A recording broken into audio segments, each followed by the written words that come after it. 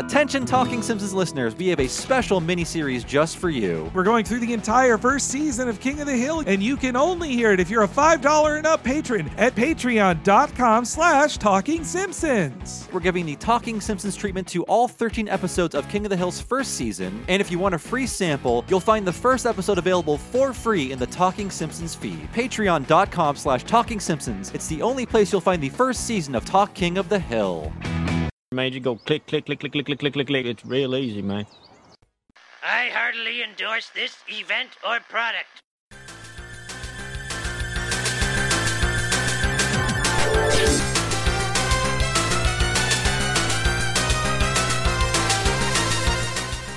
Ahoy hoy everybody, and welcome to Talking Simpsons, where we paint your wagon with blood. I am your host, the always drunk and violent Bob Mackey, and this is our chronological exploration of The Simpsons. Who else is here with me today? Henry Gilbert, and this is really more of a Millhouse thing.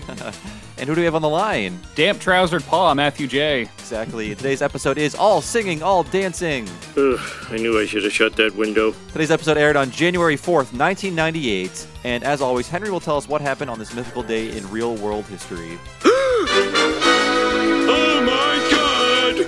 Happy 1998, Bobby. The Great Ice Storm of 1998 begins in northeastern U.S. and Canada, which will cause 36 deaths and widespread power outages for most of January. And for me, like a ton of school I missed. Oh, so okay. great. Like You were I think 2 weeks of school we missed. Jesus, Yeah. wow. It was fantastic. Matt, were you a victim of the Great Ice Storm as well in Philly? I was 8. I don't remember.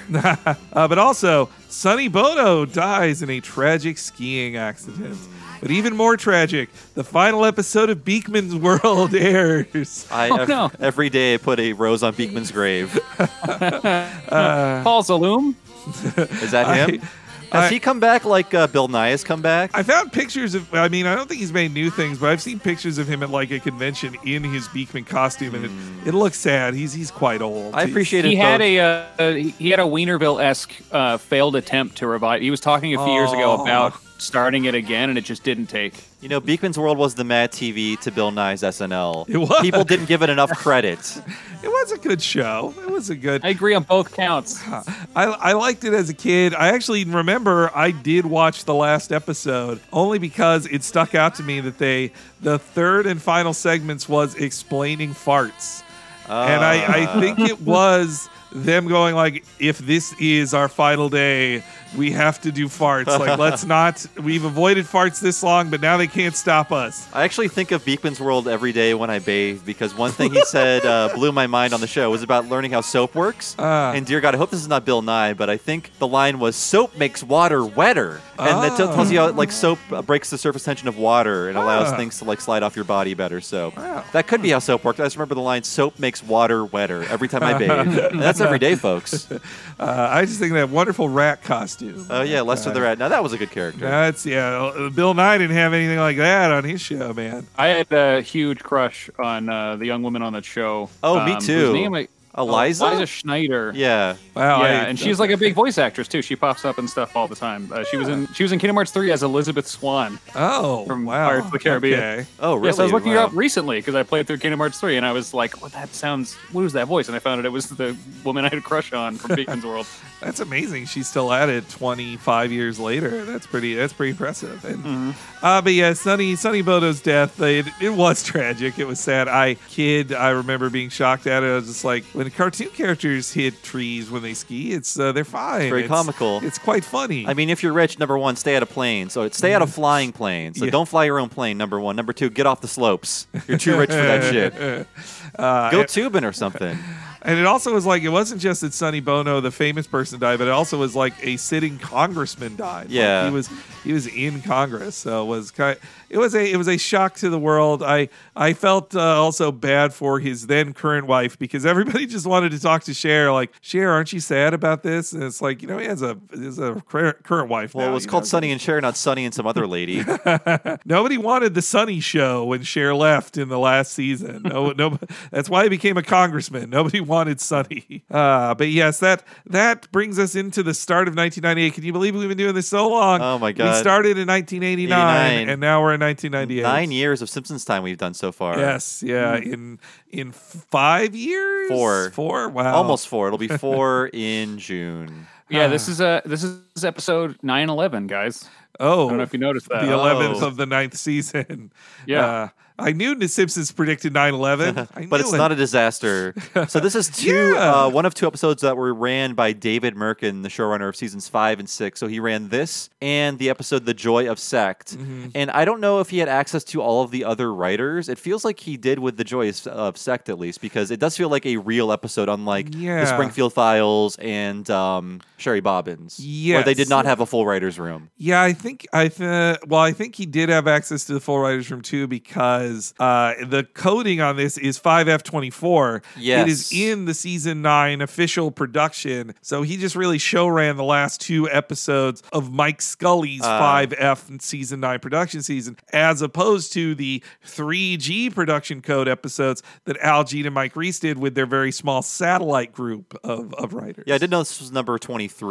So I guess they were trying to give Mike Scully a break. Like, you're new to this. We'll have, Oakley and Weinstein jump in, and Al Jean and Mike Reese jump in. Oh, no, Joy of Sect is 23. This is 24. Oh, this is 24. So this Wow. is technically the last one in production season 9, airing in the middle of season 9, which never, ever, ever happens. That That's is- not their Oh, production because they only had to pipeline. animate 4 scenes. 8 Yeah, right. minutes, yes. 8 whole minutes. Are sure it's 8? It feels like it feels more like 6 to me. But I have clips of discounted. every line of dialogue from this episode, Yeah. and they and those clips amount to 8 minutes. Oh, Wow. you know what? 1 minute of it is the credit talking. So okay, 7. We're both minutes. half right, which means together we're right.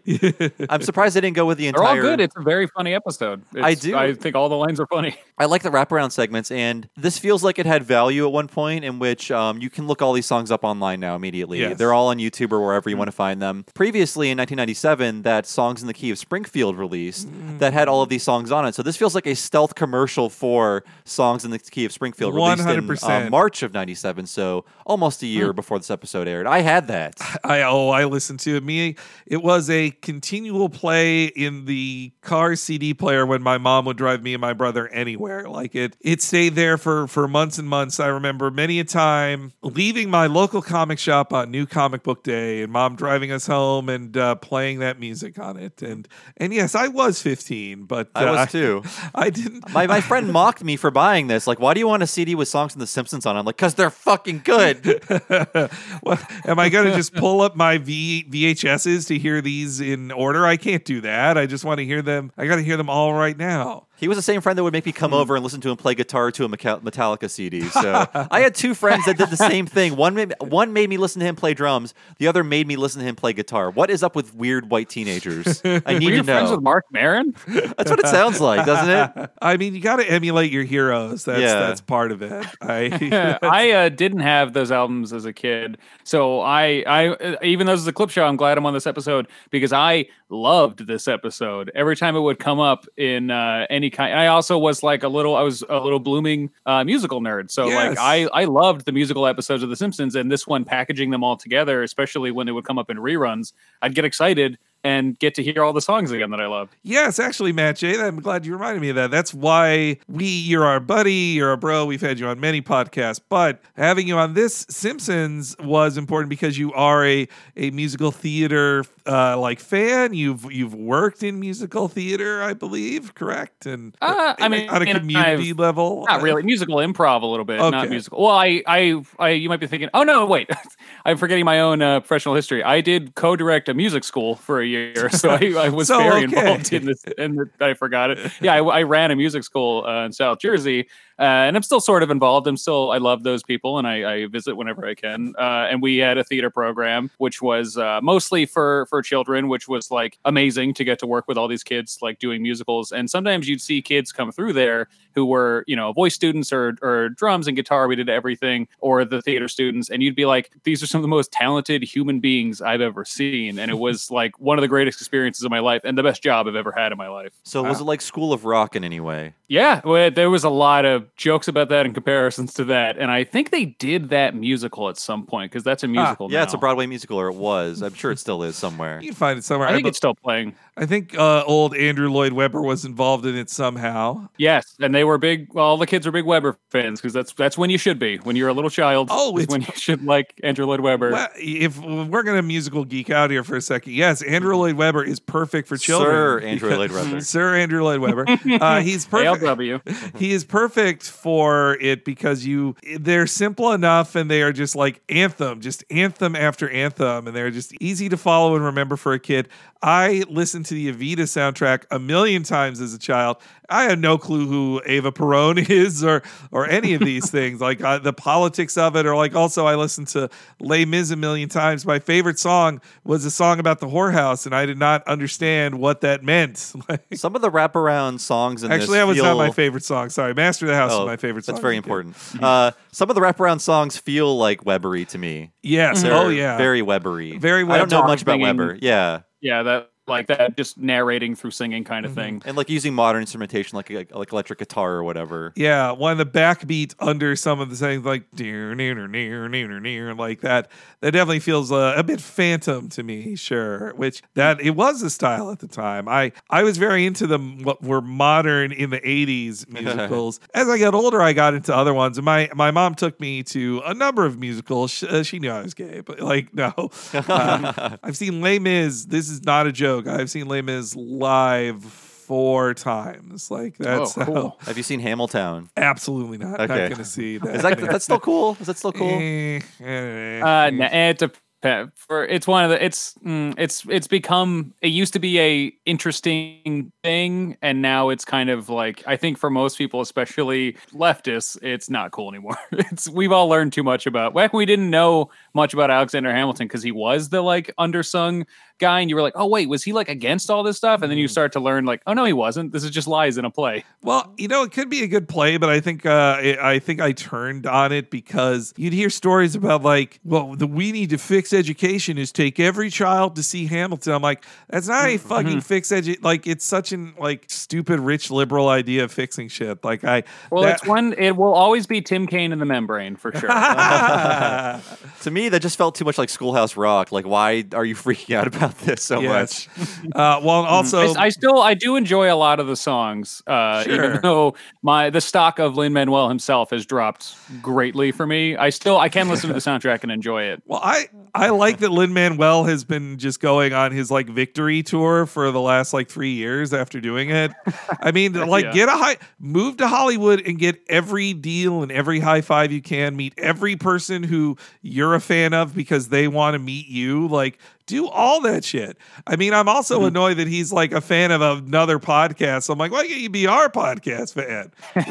He's the Disney guy. He's in every single Disney property now, like Mary Poppins, Moana, DuckTales, everything. Disney was right to make him an indentured servant. Like that was the smart move to do. And I mean, so he's a fungineer now. But I mean, like I don't think Lin-Manuel is a particularly bad person or anything. I think too, it's just this is what happens when corporations just eat this shit up. Like that also happens. I mean, I know it's not this, but I can't help but think of Mr. Show's Rap the Musical. I know it's ignorant for me to say that, but that's immediately because every super white liberal I knew loved it. Yes, yeah. It's rap without all that rap. Yes, yeah.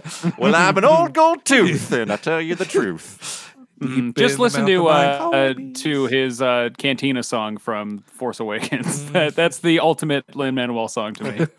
But yeah, actually, we make fun of Hamilton, but as Jeff Martin revealed in our interview with him. Oh no, I forgot about that. That they are doing a Hamilton-inspired Simpsons in the next season. Like the gag is, it's a hip-hop musical about Jebediah Springfield. But I want to talk about the writer for this episode, a real ringer, Steve O'Donnell, who wrote this and The Joy of Sect. And frankly, writing for The Simpsons even in 1998 was a huge deal. It was a big show, but I would say he might be too good to be writing just a clip show. It feels like they should have thrown this to a newer writer like Reed Harrison back in season 8. He was a newer writer. Give him a lesser episode. Give an opportunity to a different white man at least. Yes. But Steve O'Donnell, number one, amazing comedy pedigree. He was the first head writer on Late Night with David Letterman from 1983 until he left when it moved to CBS in 1995. After Meryl Marco. Yes. After Meryl Marco broke up with David Letterman, and then I just say that because Meryl Marco gets really overlooked, and everybody talks about how women aren't funny. It's like, well, everybody's favorite show, David Letterman, to all comedy nerds, the basically co-founder of the show was his then romantic partner / comedy writing partner Meryl Marco, like so. But he was on the show from the very beginning. Yes, yeah. A long time. He pioneered things with his writing crew, like the top 10 list and things like that. So number one, he's also a Harvard goon. And my theory with Henry was that he was the guy who made Harvard comedy TV writing a thing. Like everybody, so Letterman was like a huge comedy farm for Harvard writers who would funnel out to SNL and then The Simpsons. So I feel like this is like ground zero. He's patient one. Yeah, He's patient zero. Yeah, patient zero. Yeah, for Harvard comedy and TV writing. I could be wrong. I'm sure there's instances before him, but I feel like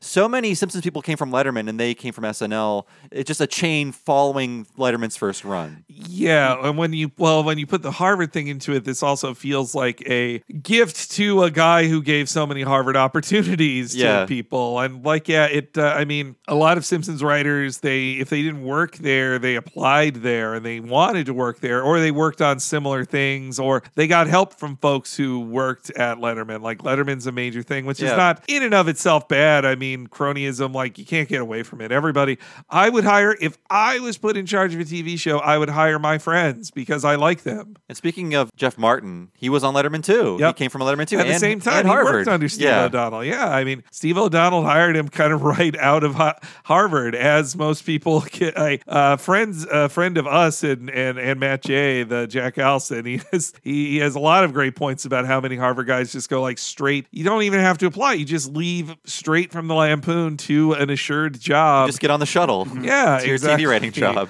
And that's that classic joke about what's his name from The Office? BJ Novak. Yeah, BJ Novak. That he paid his dues all along that flight from Boston to LA.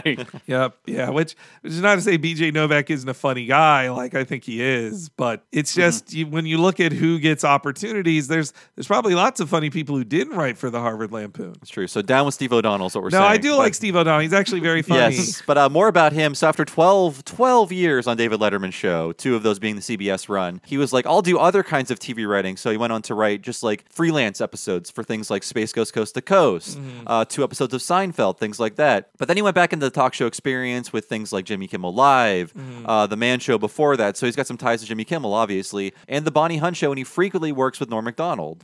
And one thing I pulled out... I have a lot of theories on all that there, but... Are they good? They're good. Do they reflect well upon him? I'm confused. Yeah, no, they're good. They're good. Well, okay, Bonnie Hunt and Norm Macdonald are both Letterman favorites. You're right. I forgot about that, yeah. Both those shows were produced by Worldwide Pants, so I mean, it was... Steve O'Donnell made a lateral move away from Letterman to work on shows that Letterman wanted made, which that's what famous people do. They produce shows and they make it. And why wouldn't you want the head writer to head up your show? And Bonnie Hunt's very funny. I think she got a bad deal. I don't know. She could have been more famous. I think she was a very funny woman. But I also think that the timing on Steve O'Donnell there is Bonnie Hunt show got canceled. I think twice. She had 2 different shows get canceled 2 years I forgot ago. about it until doing research for this. And so then Steve O'Donnell is freed up. He's living in LA. Just take on some freelance. You're hanging out there. And so your old buddies his Space Ghost ones, one of them was just a straight Late Show parody. The episode called Late Show of Space Ghost. Yeah, I did notice that. That's his one with Spike Feresten, who wrote Sideshow Bob's Last Gleaming. And one thing I pulled out from his IMDb credits is he has a few acting credits, 3. And one of them is in a Strangers with Candy episode called Is My Daddy Crazy? I love that episode. I didn't have time to rewatch it. I would have loved to, but he's in that episode. That is what derailed my day yesterday, was watching that episode to see him in it. And that's the one where Jerry Blank's second fake dad your stepmother's lover. Yeah, stepmother's lover. That's right. He's got a secret family. I love he's stapling cheese to the roof. He has lost his mind. But I love when they reveal that everybody's crazy in the town and that they all have problems. Is that Stu? Is that his name? Yes, okay. Stu the Meat Man. That episode is one of my favorite moments ever in the show of just a full pizza thrown in that's Steve it. Colbert's face. Just him screaming. Screaming at the top of his lungs. He just walks in like, "Hey, everybody!" Ah! And but Steve O'Donnell plays one of the two creepy librarians.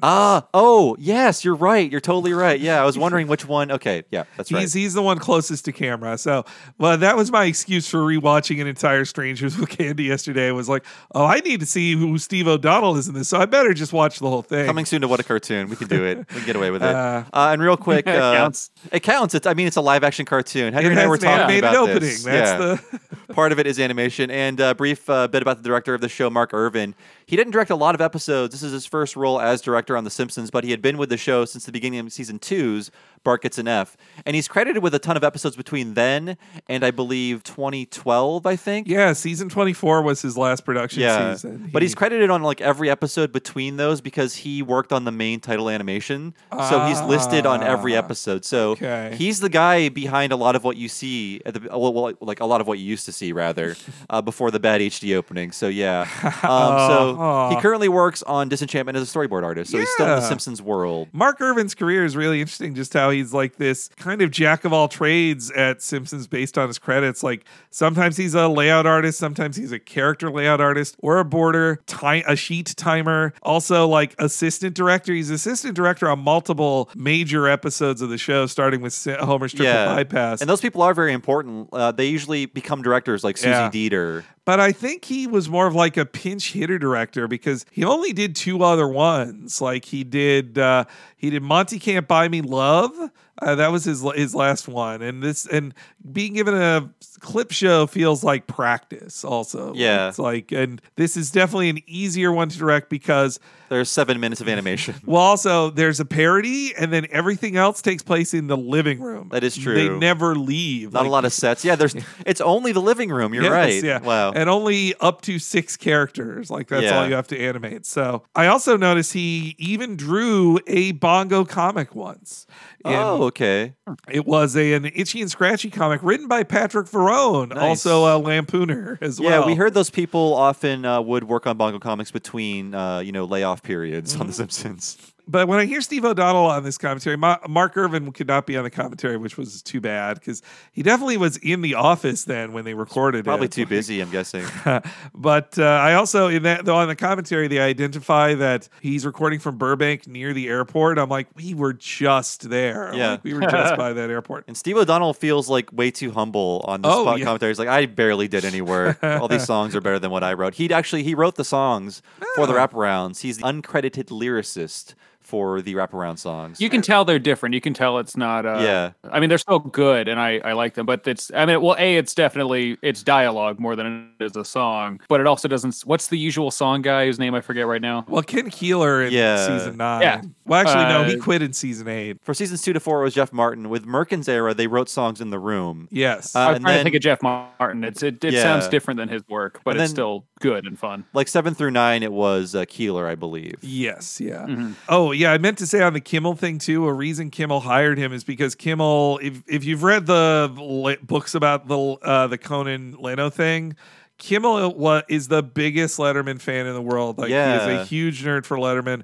So when he's building, he wanted his late show to be a Letterman show. So he just hires Steve O'Donnell to build it for him, which that totally makes sense. And by touching Conan O'Brien, we're part of that world now, Henry. We touched him. People can know about that now. We met Conan O'Brien. They've seen the photos. His arms were around us. He was forced to talk to us for 7 minutes.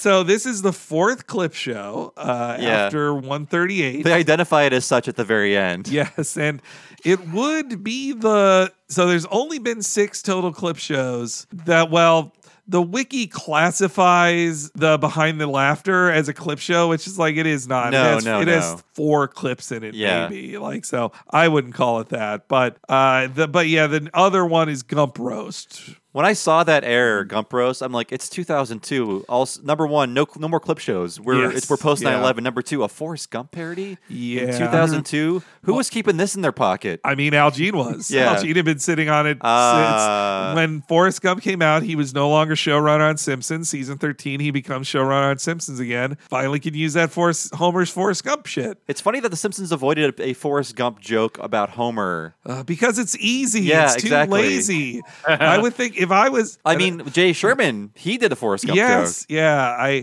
It's lame as fuck to do a Forrest Gump joke. That's why you don't do it. We'll get to that. The war against Al Jean begins. But remember when in 2006, The Office and Community did them, or not, I guess it would have been later than that. So like 2009 or something. The Office and Community did them like almost at exactly the same time, and The Office just did a straight up regular ass clip show. It was like 09 or 10 or something. And I remember being like, "What the fuck? This is so." And then Community did one where the joke was that it was a clip show, kind of like Morty's Mind Blowers on Rick and Morty. I remember being like, what is wrong with Like, is this an NBC mandate? Like, what the hell? We're beyond this. We have Netflix. These shows were on Hulu at the time. I guess they're trying to save money. I don't know. Like, I am beyond now the too clever parody of a clip show. I think that idea, let's get over that. I mean, no one even knows what a clip show is anymore. We don't like this generation now has not had to suffer through actual clip shows on every TV show. I think let's just get whenever beyond kids that. are like discovering The Office on Netflix or Friends or whatever, I wonder if they get to a clip show and are like, what's going on? This is not how TV works. Was somebody sick this week? Yeah, it's such an inverse of today, which is just like, oh, just keep making original content, just all the original content we have. Like, we have to keep everyone's attention with original content. Back then, even in 1998, the feeling was like, we just got to make something to beef up our syndication package. So make a third of an episode and just put clips around the rest of it. Like, and do it as cheaply as possible in that other third. Like, that's how you do it. So I get it. I get that. The reason for doing it like this from a cost, if you're just looking at a spreadsheet, or an Excel document back in 1997, then you see that whether an episode costs $2 million or $5 million, whatever the price is for an episode, either way, in a syndication package, it is worth the same. So why not get them to make less and make something for cheaper? And as they say on the commentary, that they wanted 4 a year at one point. Fox asked for. Jeez. Like, so I think they instead changed it, like, fine, we'll commit to 4 ever. Like, we'll commit to 4 in this 5-year span, and that's all we'll do. And you'll get them. And they also, for a few years, gave Fox extra episodes, but they needed to bring in other showrunners like Merkin and Al Jean and people like that. Well, that's why Merkin runs this one, because like to get this season has 25 episodes in it. And that's because they had either holdovers from before, 2 Gene and Reese ones, and then 2 from Merkin. And next season just has holdovers from season 9, no satellite teams. Wow, we're spending half a year on season 9. That's crazy. And also that the next seasons after this don't go to 25. I think Fox didn't want 25 anymore. They're like 22 or 24 usually? Yeah, 22 to 24. Yeah. And I think it might have just been that, like, once they hit 200, I mean, you're at big syndication money at that point anyway. You're not really, more episodes is good, but you're not desperate to squeeze as many possible out. And also, we are just entering the era of American Idol and reality shows, and you're thinking, like, why are we spending this much on cartoons? It's also true. Yeah. It's interesting to see Merkin's approach to this one, because he straight up hates clip shows. He made intentionally the worst clip show of Simpsons ever, the worst episode of Simpsons ever, in another Simpsons clip show. Like, intentionally, as a fuck you to making him do a clip show. They work harder on this one, and they try harder. Like, Merkin on the commentary says, I'm actually kind of proud of this one. I think we did a good job. Yeah, it has some of the most screw you jokes per minute in an Merkin episode. Yes. And also, one of the edgiest jokes I've seen on an episode, and we'll get to it. Like, I can't believe they did that. You just don't even, you just blink and it's over. I know the joke. Yes, you blink and it's over, but then you think about, like, they did that. Wow. Also, in the idea of songs, just Simpsons as a musical show, it's an amazing show with so many songs, and I think that's why, like, a million shows it gave permission to so many shows. Like, we can just do a musical. Let's do it. I was going to say the same thing. I think The Simpsons made it cool to do musicals, where before you could have musical acts on a variety show or musical songs on, like, Tracy Ullman or Carol Burnett or whatever. But now you can do that within the context of a story. I'm catching up with Bob's Burgers now because it was new to me when we did the What a Cartoon about it, and they're basically Who Shot Mr. Burns style two-parter has songs in it. I'm like, this is so Simpsons-y, but I love it. Well, and that so you can blame the Simpsons for the Drew Carey show when you're watching the Drew Carey show again, and you're like, what's happening right now? It's because of the Simpsons. That is a crime. They do it too much, even though I love that show dearly. Well, Mike Reiss, in his book, Springfield Confidential, he gives a very interesting insight into the practical reasons writers love songs, is because when you write a song and everybody's cool with the song is rarely rewritten in the rewrites or cut. And so when rewrites are just going line by line through a script for 12 hours, if you get to 3 pages that you will not change and will not cut, that is a sense of freedom. You're like, oh, thank God, we can just skip these 3 and get faster. Thank Jesus Christ. Especially the way Simpsons, to their success, constantly rewrites a script. Like, a credited writer is not the writer of a Simpsons script, less so than any television show. I'd say. You get money for writing songs too. Yes, yeah. That's Sweet why royalties. I'd put a song into every script if I was a Simpsons writer and just see if I'd get away with it. Or a new character. Yeah. Oh, yes. Sweet character payments, baby. This is a song sung by 18 new characters. All named.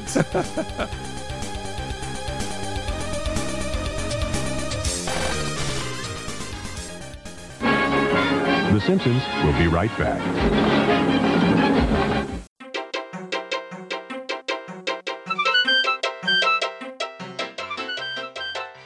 We didn't get you Emma, but we did get you a really great podcast guest this week in Matthew J. Be sure to follow him on Twitter and also his podcast, The Deep End, where they go through the Adult Swim animated lineup. But if you'd like to support this podcast and hear every episode a week ahead of time and ad-free, and the same for our sister podcasts, you need to go to patreon.com/Talking Simpsons. If you sign up there, you'll get access to every episode a week ahead of time and ad-free, and the same for What a Cartoon, our sister podcast where me and Bob, with a guest, go through a different animated series each week in a specific episode of it. Not to mention, you'll get to hear all of our Patreon-exclusive mini-series. Right now, brand new, each Friday, Talk King of the Hill, where we talk about a different episode of the first season of King of the Hill in the Talking Simpsons style. And that's our third Patreon-exclusive mini-series. We already did Talking Critic, where we went through every episode of The Critic, and Talking Futurama for the entire first season of Futurama. $5 a month gets you access to hundreds of hours of exclusive Patreon podcasts that you can only hear if you sign up at patreon.com/Talking Simpsons. Know what's even dreamier than Lee Marvin? The What a Cartoon movie podcast, only for our $10 and up patrons. If you enjoy me and Bob talking about Simpsons or animated series for this long, what if I told you we did it for up to 3 hours on a different podcast each month? We talk about movies like Batman, Mask of the Phantasm, Kiki's Delivery Service, Akira, a Goofy movie, and The Secret of NIMH. You'll hear all of those only if you're a $10 and up patron, and you'll get a brand new one each month. And not only that, but you'll get access to all 18 months of our previous $10 Patreon rewards. You can hear all of that only if you're a $10 and up patron at patreon.com/Talking Simpsons. Don't you want to hear us talk for over 3 hours about Akira or a Goofy movie? I know I did. We did a ton of research, a ton of work. You'll learn so goddamn much from listening to that. You gotta sign up to hear the What a Cartoon movie at patreon.com/Talking Simpsons.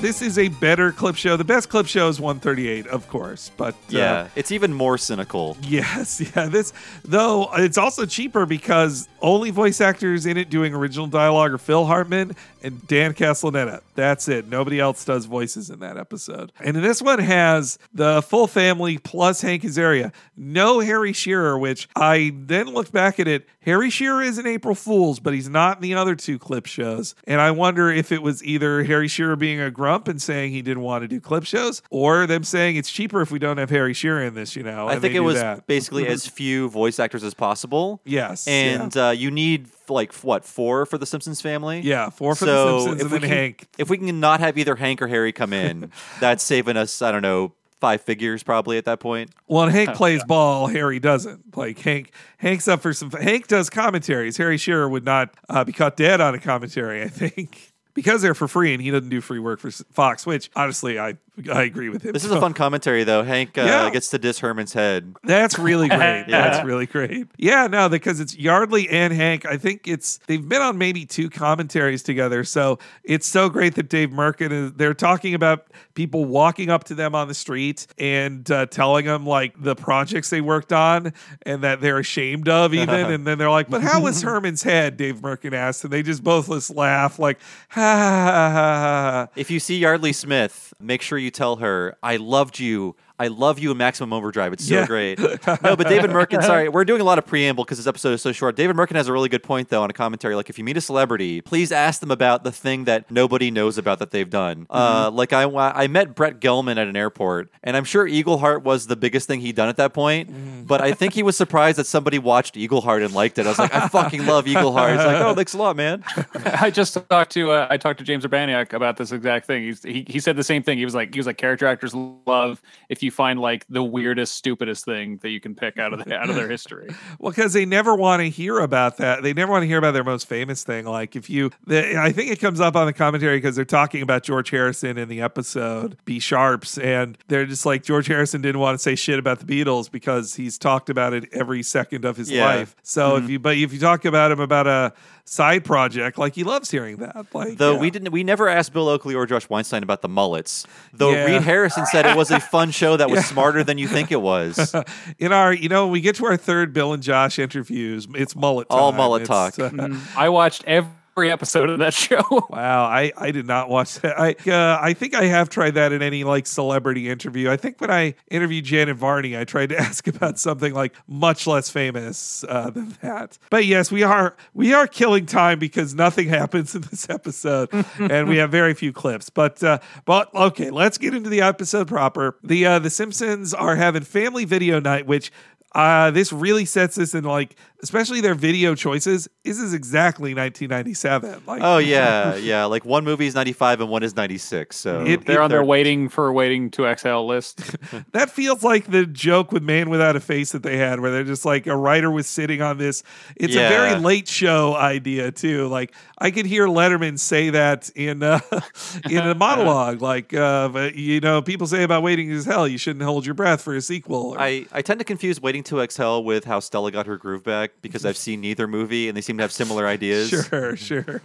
Yeah, no, this ritual of the family coming home with videos from the video store is doesn't exist anymore. It made me reflect on how streaming has changed everything, as the internet changed everything in every way. Like, I would normally go to the video store with my stepdad, and my mom would ask him, like, go get this, get that, and it'd be a problem if, they didn't have it. Like, he'd have to find the substitute movie, and it often wouldn't be a good one. Yes, yeah. Well, the idea of, like, you can't just watch what you want. It might not be there, and you have to negotiate. And also just the idea of, like, I am paying $4 for one thing, and that's my one thing this weekend, and I'm just going to watch that one movie instead of we all pay $12 to Netflix or whatever to be paralyzed by choice. Like, but you won't have what you.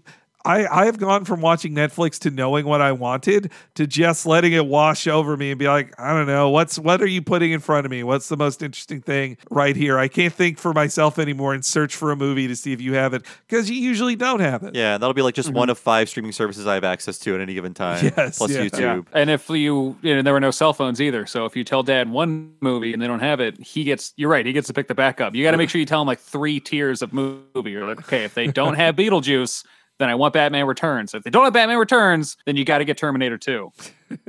And you can't. Also, it's their mistake to leave it up to Homer. Honestly, Marge should have gone out and got the tape. That was different for my family. It was me. Honestly, I'd go with my mom and just pick the movies. But it should. So to make this more like my childhood, it should be Marge doing it, and we should also come back from Pizza Hut picking up our two pizzas. So, and now this is a podcast, and I do live in Los Angeles, which means I have to make a very specific reference to something local here that 99% of the people listening to this can never experience. Oh boy. But here in LA, video store culture is alive and well, and I live biking distance away from one of the greatest video stores I've ever been to, called Videotech in South Pasadena, and it is the best. Like, I feel like a child again, because I just go in there and I wander for 2 hours just looking at the covers of movies that I could just look up on Wikipedia or just Google a listicle of like the 10 best neo-noir films from the 70s and just get those. But like, I have the experience again of like, I pay them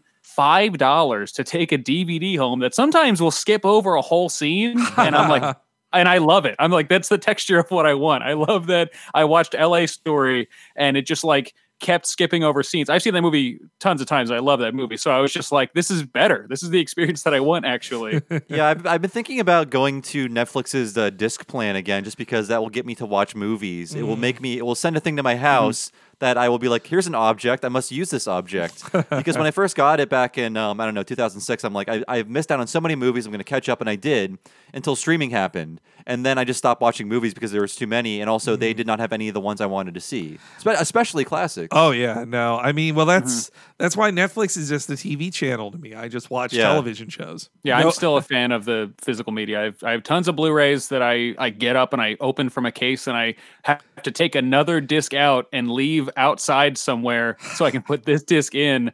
And I actually just yesterday received, as a gift, I received the Ingmar Bergman Criterion Collection, which has 39 films in it. Whoa. And that's quite a gift. Wow. It is huge. Well, I received a gift of money, and I chose to waste my money on that. I see. I thought I was never going to touch it, and I am now 2 films into it already. Oh, nice. But one of them is very tied to this episode. I'll bring it up. I want to hear about it. But Lisa, she wanted Emma, but Bart and Homer had other ideas. We got the popcorn. Did you get waiting to exhale? They put us on the waiting to exhale waiting list, but they said don't hold your breath. Did you get Emma? Did you, huh? Whoa. Calm down, little lady. Take it easy. No. What did you get? Something very close, exactly along those lines. A Clint Eastwood, Lee Marvin, shoot-'em-up Western. So prepare yourself for the bloody mayhem and unholy carnage of Joshua Logan's Paint Your Wagon. With blood, I bet. So before we get to the clips from the thing, first, I love how Homer acts like the good dad. He's like, take it easy, take it easy. No. But also just their humorous selfishness, though, of picking the movie only they would want to watch. Though I feel like Homer transforms into Schwartzwelder here or something, that like him and Bart love violent westerns now for the first time ever. Does feel very Schwartzweldian. Yes, yeah. But Lee Marvin actually never appeared in another film with Clint Eastwood, which that's like a movie where you see like Schwarzenegger team up with Sylvester Stallone or whatever. Like that is that for westerns, and I can't believe they never made it. So it was like the Heat version. Yes, it was like yeah, Heat, but for it's westerns. totally Heat, but for westerns. Well, it would have been, but that's not what Paint Your Wagon is. I also do like how Bart introduces it like he's a film historian of like, it is this director's, it is Joshua Logan's Paint Your Wagon. And I know like when I was watching this episode as a 15-year-old, I was like, this is probably just a pastiche of westerns. And wouldn't it be funny if this was an idea, if this was a musical western with Clint Eastwood singing? That's crazy. Yeah. Go to the internet when this episode's over. Oh my God, it's real. Yeah. But in 1997, I could not hear clips of it. But now we can. Yes. Yeah. We will.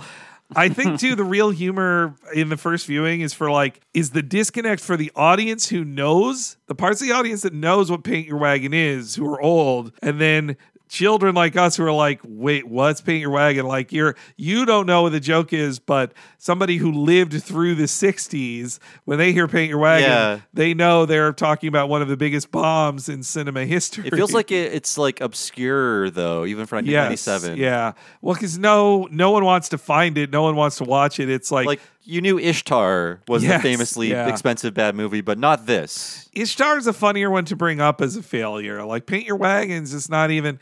It is a fun bomb to talk about, though. I do want to say I love Lee Marvin. I think he was an amazing drunken character. Like he also he was the voice of an angel. He was a Democrat back then. He didn't support the war in Vietnam. He's a World War II veteran. When he made Paint Your Wagon, he was only 44, but it was a my God. Yes. It's a hard 44. Paint Your Wagon is 2 hours and 44 minutes. So if you're curious about watching this thing that contributed to one joke on The Simpsons, I don't know if you want to make that jump. That is longer than a Marvel movie, correct? Most Marvel movies, most of them. Not Infinity War, probably. Well, also, if I were to say my favorite Lee Marvin movie, he is really good in Point Blank, that noir film. But my favorite is him playing Liberty Valance in The Titular Man Who Shot Liberty Valance.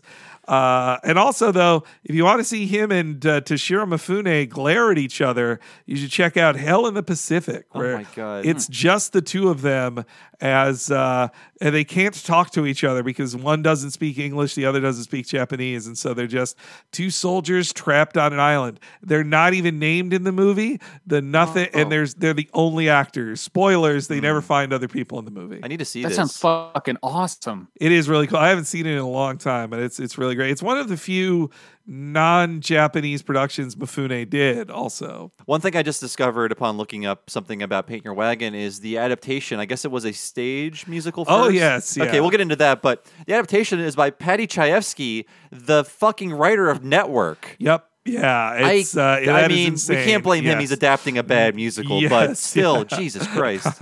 Well, here let's hear some of Paint Your Wagon. Which, folks, none of this is from the musical Paint Your Wagon. They do not sing a song about painting your wagon. The songs aren't this good in Paint Your Wagon.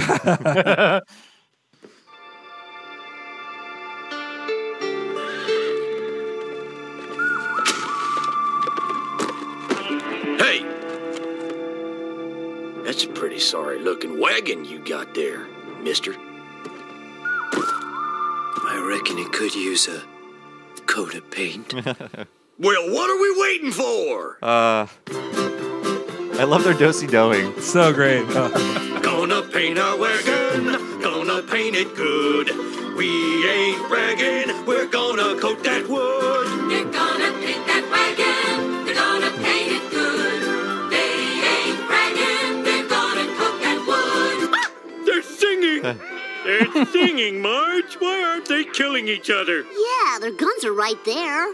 So God, that song has been in my head for over 20 years. Good. Yeah. Also, they imagine that Lee Van Cleef was in Paint Your Wagon. That's the guy who's glaring at Clint Eastwood in it. That's Lee Van Cleef, the villain. He played Angel in Good, the Bad, and the Ugly. Yeah. And he was the co-star in a Few Dollars More. And Clint is dressed like he is in that one of those movies. Yeah, he's the man with no name out costume. Yeah, it's that's what's extra funny about it. It's just what they imagined the movie to be. But yeah, and Paint Your Wagon, he's just wearing like a nice cornflower blue shirt. Yeah, he's a wuss in the movie. All right, so Paint Your Wagon history time. Let's really get break into it down.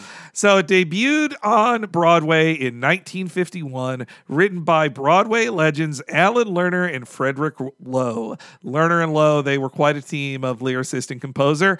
They did tons of major shows that you've all heard of. They're there to set the stage for this. In 1964, while they had done Paint Your Wagon and also Camelot, they also did My Fair Lady, which in 1964 won the Oscar for Best Picture. Right at the time of like that, Sound of Music, like expensive musicals presented on road shows seem to be the future of a changing Hollywood that was trying to deal with television, which everyone should just look up. Lindsay Ellis has an amazing video on this very topic. It's really interesting, and I feel like you might be asking, like, why is there a cowboy musical in 1969? Yeah. That's the reason why. People are having color TVs now. There's no reason to leave their house to see spectacles, so let's have a limited engagement, pricier thing that you can see, it's like a rarity. It's like, oh, it's coming to town. We can see it now. You can't just see it whenever you feel like it, and also it's part of it is being impressively expensive. The opulence and ridiculousness of it is part of it.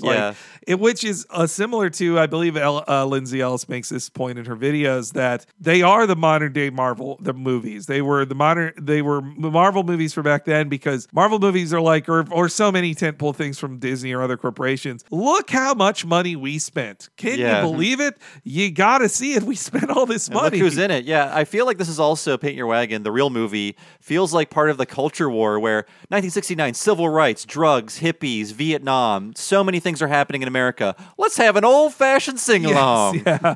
Well, in this is framed very well in the book Easy Riders, Raging Bulls. I think we mention every episode. It's one of the best books ever.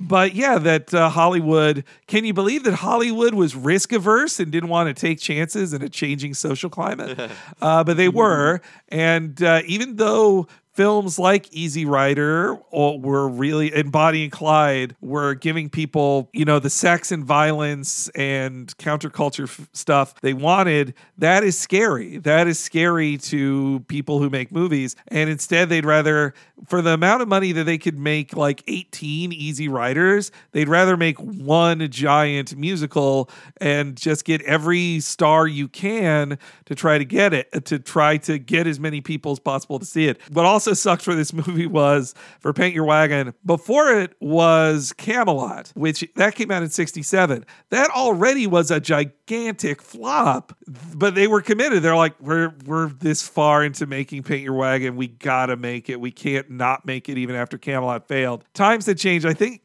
Sound of Music was the last actually successful one of those like big budget, super long, there's an intermission in the middle of musicals from major studios. It was fun to hear in that video about all the flops I didn't know were flops, like Dr. Dolittle. Boy, that was a major waste of money. We only knew these movies as like things that filled like 4 hours of stuff on TCM as kids or whatever. Like Dr. Dolittle is still on. It started at noon. It's like 7:30. He's talking to that giant snail for so long. God. I mean, again, watch the Lindsay Ellis video. One very fascinating thing that came out of that was all the merchandising that came out of these musicals, just like Marvel movies. Guess what, folks? They're going away. Your precious Marvel movies that I've got to hear about before every fucking recording. I'm sorry. We just talked about Captain Marvel for like 20 minutes. I know. No, I'm sorry, Bob. I'll tell you what, I'm not okay. I love you guys, but every Marvel movie, now Star Wars movie, just like I guess it was a movie. It was okay. It was fine. Like, what? Just stop going to them. Stop going to the movies. You're right. We know that though. We you can't just tell us that. I waste my time in so many ways. I am no guiltier than you, but I want to help. Well, Bob, I know you're saying that Marvel movies could end, but as Homer said, everything lasts forever. That's true. I believe him. He's right about that. And the difference between like wasting that much money back then and wasting it now is like CGI ages so poorly, even amazing CGI in its day. But when I watch one of those big musicals from back then, I'm still like, wow, there are like 70 extras doing a choreographed dance right now. That will always be incredible to me and blow my mind because it just doesn't happen and they're anymore. Like full of animals dancing around and stuff. No, those animals that got whipped and like thrown to the ground and stuff. I'm just like, man, but they got a good performance out of them. Yeah, I know. I will give it to Paint Your Wagon over, say, Infinity War, because when I'm watching Infinity War, which I actually really enjoyed, I know I'm watching people on a green screen everywhere. Like, these actors weren't in the same room. This person wasn't there. Like, this is all, I'm watching an expensive TV show. This doesn't feel like a movie, And when I'm seeing, I didn't watch no fucking way was I watching 2 hours and 40 minutes of Paint Your Wagon to prepare for this, but I did watch a bunch of clips from it, and when I watched it, I was like, "This looks expensive and impressively expensive and how many extras. And they built a whole town. They built a whole fucking town in Oregon just for the movie. But the real money on the screen was the star power, because they had Clint Eastwood, Lee Marvin, and also Gene Seberg, who doesn't come up as much. She's beautiful. If you're a film nerd and a total like fucking snob like me you know she's from Godard's Breathless. Like, she's the Gene Seberg, actually. She's awesome. Like, she was a big time lefty in Hollywood. Like, I'll get to more of that in a little bit. But the problem with all of those Hollywood musicals back then is you cast for star power, not for singing ability. Like a regular Russell Crowe all over this movie. That's why. Oh, yuck. Broadway actors rarely got to transcend to film. Like, even with as famous as we know Julie Andrews to be, they didn't want her in My Fair Lady. They wanted Audrey Hepburn because she's more famous and they can just dub over on her. And speaking of Audrey's, the woman who played Audrey in Little Shop of Horrors actually made it to the movie. That was like one of the rare times because no one else could do what she was doing. Yeah, that's true. That you had to have her. Yeah. But in this case, they're like, no, we need movie stars who can't sing. Clint Eastwood, a crappy singer. Gene Seberg, she gets dubbed over. Only one of the major songs sung in the movie is sung by a professional singer, and that is The Wind Called Mariah, which is how they got the name for Mariah Carey. She's named after that song. After a Paint Your Wagon song? Dear God. But, I mean, the greatest singer of the film. Wait. Okay, so like when I was watching this, I watched the clip, and my reaction was like in Deep Space Homer.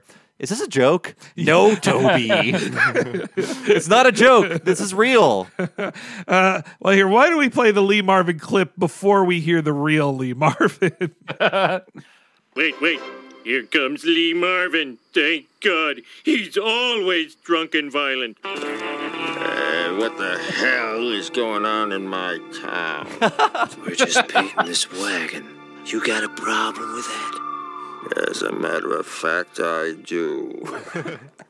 You missed a spot. Well, grab a brush and join in. Gonna paint your wagon, gonna paint it fine. Gonna use oil-based paint, cause the wood is pine. Ponderosa supply. Who knew that Lee Marvin could do such marvelous splits? He's dreamy. Okay, so Dan Castellaneta, that's an amazing Lee Marvin. More range than the real Lee Marvin. I also love the premise that this movie, this fake version of Paint Your Wagon is just about painting a wagon. Yes. They're going to sing about painting a wagon for 2 hours and 45 minutes. That's actually, according to two sources I found, that's Harry Shearer in his only role in this episode, I believe. It sounds a lot like Dan to me. I think it's Dan. I was confused, and I was like, who? And I thought it was Dan too, but I looked it up. But maybe he's miscredited. But I like that he does the droopy, like he pulls his mouth to the side to put an echo into it. But the real Lee Marvin is actually a much worse singer than that. So here he is in the biggest like chart-topping hit from the movie. This was on the charts in the UK. Beatles. This is Wandering Star. Do I know where hell is? Hell is in hello. Heaven is goodbye. Forever it's time for me to go.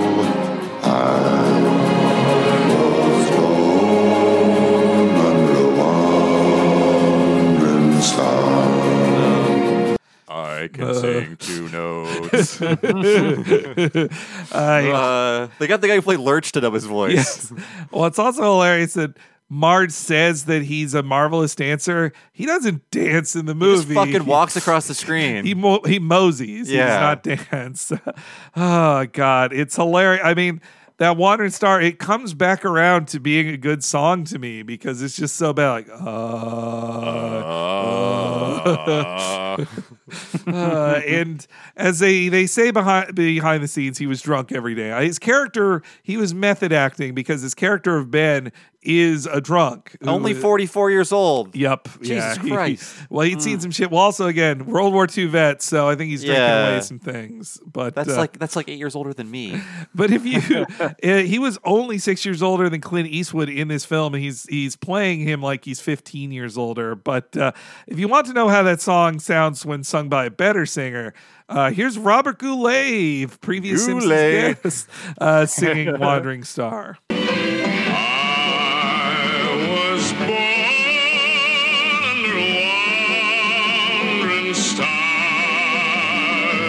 That's how a cowboy's supposed to sing. I can't believe his manager told him to shut up.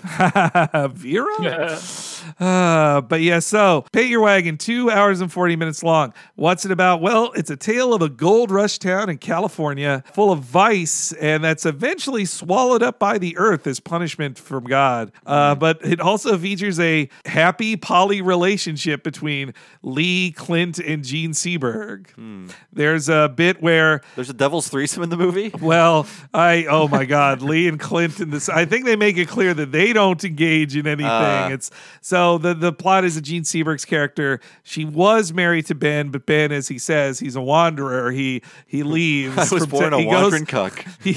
So he leaves, and she gets together with a character named Pardner. Everybody just refers to him as Pardner the entire movie. Sucks. You have to watch the film itself to find out his true name. I won't spoil it here, but that's Clint Eastwood. So she ends up with this young guy, Clint Eastwood, who doesn't drink. And in the middle of the movie, they're like, okay, you got to pick between us. And Gene's like, I love both of you. Who says a woman can't have two wives? And they kind of sing about like, well, a Mormon man came with multiple wives. I guess a wife could have two husbands. Sure. And then the intermission comes. And that's the intermission. And so they are happy in their trio relationship until about the middle of the movie when more bad things happen. And then Lee Marvin ultimately, so in the play, in the stage production, his character dies. But they let him live, and he just leaves town. And Clint ends up with Gene Seberg at the end of it. Yes, the film is garbage. You don't want to see it. The gossip behind the scenes, though, is some great stuff, though. I do want to hear this. So first off, yes, Lee Marvin, total drunk. There was a story that Joshua Logan was peed on by Lee Marvin. Like Marvin didn't like his direction and pissed on his boot. But Joshua, part of the threesome. Then Joshua Logan refuted it by saying, "Hey, I'm friends with Lee Marvin, and he was a drunk. But also on the days he was that drunk, he would not have had that good of aim to piss on my boot. He couldn't do it." Damn. Meanwhile, Clint Eastwood also says that Lee Marvin taught him to drink on this movie, like that he was not much of a drinker beforehand, and that in multiple scenes you'll see it. Lee Marvin, they say that's real whiskey he's drinking. Everybody drinks like tea or whatever in movies, but he was drinking it. Meanwhile, Clint Eastwood was being a real piece of shit because he was having an affair on the set with Gene Seberg. Who wouldn't? She leaves, but she thought it was not just an on-set fling. She divorces her husband and assumes she's going to be with Clint Eastwood. According to her, when they went back to Hollywood, he didn't talk to her at all. And they were not, he just ghosted her, as the kids would say. And not only that, but Clint was dating another woman on the set at the same time. He was two-timing her on top of the woman who wasn't on the set two-timing her. And Gene Seberg, if you know her sad life, this Clint Eastwood breaking her heart in 1968 and 9 when the film came out, that didn't help her mental health. Though she was also being stalked by the FBI at the time. Yeah, listen to the You Must Remember This podcast series, Gene and Jane, about Jane Fonda and Gene Seberg. It's very good. It's very good. She was openly supporting the Black Panthers, which even a famous Hollywood liberal like Peter Fonda would not support the Black Panthers like that. That was a wild thing to do back then. And that's also kind of why this is one of the last times she starred in a major motion picture. Also, that though I think too, it feels slightly sexist that they could be like, oh, you're box office poison. Lee Marvin and Clint Eastwood can keep starring and stuff. It's not their fault. Another behind the scenes thing. Lee Marvin was given $1 million to do this movie, which is why he did this movie instead of The Wild Bunch. Look, William Holden's great in The Wild Bunch. He's amazing. Lee Marvin would be 10 times better in that role and making it even more the perfect Western. 5 times drunker. Oh, yes. I mean, you think William Holden wasn't drunk? I mean, I feel like every celebrity was an alcoholic by today's standards. They had racists, like all of them 50 years ago. But, and yes, the film was double what it was supposed to be in cost. Ended up being over $20 million, which by today's standards is like $150 million, but still a lot of money. And they built a full town set. They exploded the town at the end of production to just be like, fuck this. Good. And also when Robert Evans took over Paramount, this was one of his most hated films because he's like, I'm stuck with this. He took over in 1969 and he was just stuck with releasing this piece of shit movie. Would I have made the movie? No. In his book, he calls it a movie for no one. Which I think is correct. And from then on, Robert Evans at Paramount would work much on smaller budget, hipper films like Love Story, or if he was going to do something big budget, it would be a prestige film like The Godfather. Well, we will do Kid Notorious for What a Cartoon if you pay us enough money. If you pay us enough money. That's another show I watched every episode of. I also did that. I don't know why. Yeah. I mean, it was a cartoon on television. Loves three ways. Have you guys seen The Mule? He has 2 3-ways in that movie. What? Wow. No, I have not seen that. The movie from last year when he is 104 years old. He also, I don't know if you guys ever been to the town Carmel in Southern California. No, I know he was the mayor of it though. Oh, right. Yeah, he was the mayor. I learned that after we got there. We showed up in the town and we're there all day, and then looked. I was just like, why are there so many pictures of Clint Eastwood here? And then I googled it and was like, oh, he was the mayor for 4 years in the 80s. I think Clint Eastwood is he's an incredible filmmaker. He makes great movies. He also sucks. I love Unforgiven. I really love Letters from Iwo Jima. Let's see. And he's a great actor, but also he sucks. I mean, he doesn't have to make a movie every year. That's for fucking sure. Is his singing better in this or in Gran Torino? I think he at least leans into his badness. Gran Torino sounds like Cookie Monster singing a ballad. Some Clint Eastwood memories I have too of hearing his singing is that he sings a song on the soundtrack for Midnight in the Garden of Good and Evil, which is a good movie. I like that movie. He sucks at singing in it though. It feels like a very ego-driven mood to be like, no, I'm on this soundtrack. I'm singing. And I remember as a kid thinking oh man, Clint Eastwood, he can't sing, but man, that Kevin Spacey, a voice of an angel. He's going places. Hopefully prison. Hopefully directly to jail. Yeah, I guess last thing I'll say about Paint Your Wagon is if you want an expensive Western that came out in 1969 that's also 2 hours and 40 minutes long, watch Once Upon a Time in the West. Yeah. That's a way better overlong mega indulgent Western. You know what? This movie's not on Blu-ray. McCabe and Mrs. Miller. That's the one. That's too. 71. But that movie was amazing. But Paint Your Wagon, not on Blu-ray. Get petition signed now. We need 4K release. Yeah. Actually, if I were to put up my Genius at Work shirt here, I would also say that Paint Your Wagon was not on the shelf at my Blockbuster when I worked there. Oh, no, never in any video store I saw. You couldn't rent it. It wasn't one Paramount wanted to put on VHS. It was pretty rare to see any movies released before 1981 at most major Blockbuster rental places. It is on DVD. Okay. But, I mean, just for collectors, that's who it's for. Okay, but yeah, them singing a song about Paint Your Wagon, it feels like a funny precursor to Guys and Dolls or just a bunch of crazy. Just they make up the title song for a musical that doesn't exist and is hacky to have.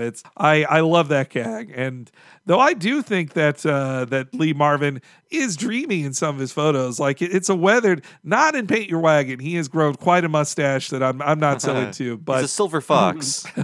But if you've seen him in Point Blank, he is a handsome man. He has a bullying charisma to him. Also, the line about the right paint to use on pine, Bob Vila agrees. Oil-based paint is the better one to use on pine, though Bob Vila also suggests that you should always put on a primer first regardless of paint type. He's a Bob I Led till the trust. day I die. I'm never giving it up. So once they and us are done with Paint Your Wagon, Homer violently ejects the video into the garbage can, which is not theirs. Like that's the Blockbuster. Gonna pay top dollar for that.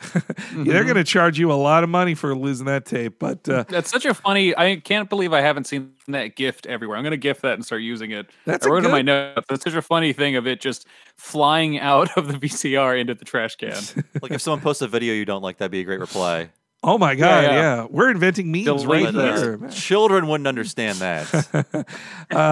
But as Homer violently rejects this musical, he actually rejects all musicals. Why did they have to screw up a perfectly serviceable wagon story with all that fruity singing? I thought it was toe-tapping fun. Singing is the lowest form of communication. Homer, you sing all the time. No, I don't. I hate to rhyme. You like musicals, don't you, Dad? No, I don't. I think they're bad. They're fake and phony and totally wrong. Wake up, Dad. You're singing a song. I wouldn't. I couldn't. I hate that stuff. Now, Homer, listen. I've had enough. In our family videos, we have plainly seen you're a singing, dancing, entertainment machine. So this episode is not canon, but if you think of the conceit for it, that Marge has videos of all of these things, like where were the cameras, Marge? Yes, you were shooting coverage. What's happening? But they tape the show just like me. Yeah. They have their Simpsons Family VHSs just like me. But the first two songs we have are "Baby on Board" Yes. and we put the Spring in Springfield because I guess they're both led by Homer. Yeah, the songs are kind of categorized. They do an interesting job of categorizing, and also I do appreciate that the script and songs were written knowing what clips they were going to play. Like I at least like that forethought. It makes it feel like they worked a little harder on it than just shoving together clips. Just in general, I think the wraparounds are like amazing. Like the Pay Your Wagon part is beautiful. It is new backgrounds and sets and all new character designs. Like they definitely put some work into this. Art saying like, I hate to dance and prance and sing. Like his choreography in that little shot is one of my favorite little pieces of animation acting I think ever. He's Bob Fosseing. Is that what that little maneuver is? It's a little Fosse, yeah. So in my first viewing as a child of 15, I didn't know what this episode was. And so same here, yeah. When they say you always sing and Marge reaches for the tapes, that was when I like screamed like, this is a clip show. Fuck. We thought we were safe. I was sure it was over. Because there was no clip show in season 8. Yeah. They kind of were doing it every other season. 4, 6. No, yeah, it was 4, 6, 7, 9. Those were the clip shows. So the concept, they worked harder on this than they had to. Like they could have just, I'm shocked Merkin didn't just, maybe he was told like, you can't be as cynically lazy as you were in the last one on this. I wanted to know songs that weren't in this that they didn't use. I feel like they definitely could have, but there's only so much time in it. But like, no Camp Krusty, no Senior Burns, no Sherry Bobbins, no Sending Our Love Down the Well, no Dr. Zayas, happily no Happy Birthday, Lisa. Oh, thank God. Or Mediocre Presidents. I would have liked to have heard Mediocre Presidents. I think the thing was, like, a lot of those songs were not sung by Simpsons family members or led by them, or the more popular characters on the show. There's also no Capital City song either. Yes, yeah. So, like Camp Krusty, just all the kids.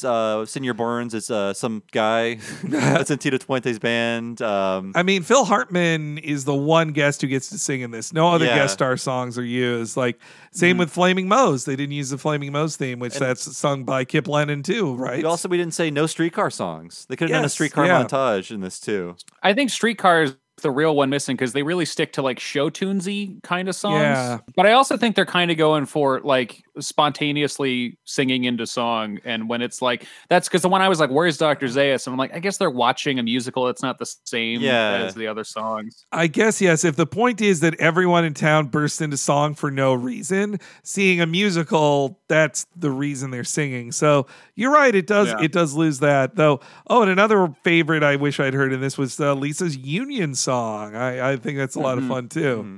Now play Classical Gas. But yes, we start. Our first clip is Baby on Board. My only new thoughts on this are that since we've done this one, Disney now owns The Simpsons, so the Dapper Dans have to sing the song on Main Street. They better. And also, with some of the stuff I had that exact conversation 2 days ago. I swear to God, I brought that up like at a hangout with my friends. Though Jeff, we mentioned it to Jeff Martin, and Jeff Martin is like, it's not as famous now. The Dapper Dans probably won't sing it, but I hold out hope. Also, with some of the stuff they cut in other songs that I'll note when we get to them, I'm shocked they kept in Human Fly. Yeah. That's so unneeded and unnecessary. But I mean, it was during the song, so it'd be hard to chop that out because you're chopping out part of the song. Yeah, that's true. That's true. I love Human Fly here. A classic moment. But it's funny that these contain plot elements that don't make any sense if you haven't seen the episode. Like, why is Wiggum going to arrest them? Yes, yeah. If you have not seen that episode. The joke is just the extremeness of it, I guess. Then, yeah. Then we go to Spring in Springfield, another amazing high watermark for the show. An Emmy-winning song, I believe. I believe so. Yeah, and the only cut in here is one of the funniest gags of Homer saying, like, we could tear it down. Yeah. No. Yeah. We could.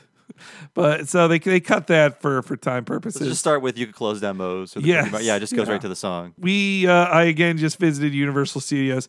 The instrumental version of this from the credits is one of my favorite songs to hear walking around Universal. It's a real favorite of mine. But yeah, so we get those two songs, which that fills out the act, and we get to hear. Well, actually, we get Bart commenting on it then, and Lisa calling Bart gay. Mom was right. Your singing's a sin. You're as Les Miserables as Lee Marvin.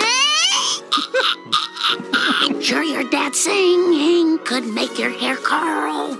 But you too, Bart, have sung and danced like a girl. Eep. Marge is a little homophobic there, I gotta say. I mean, the next one is Lisa calling him basically a gay man. They're all with saying a you're a purse. sissy. Yeah. Yes, yeah. Yeah. Though I will say it is a rather gay, clever turn of phrase to call somebody as Les Miserables as Lee Marvin. Yeah. That's too clever for Bart. You need to know popular musicals of 1997. I mean, Bart is like he's into musicals, the way he dances and sings and everything. He's just trying to cover it up. But Bart also knows all the rules of beauty pageants too. Yeah. And ballet, or was that after this?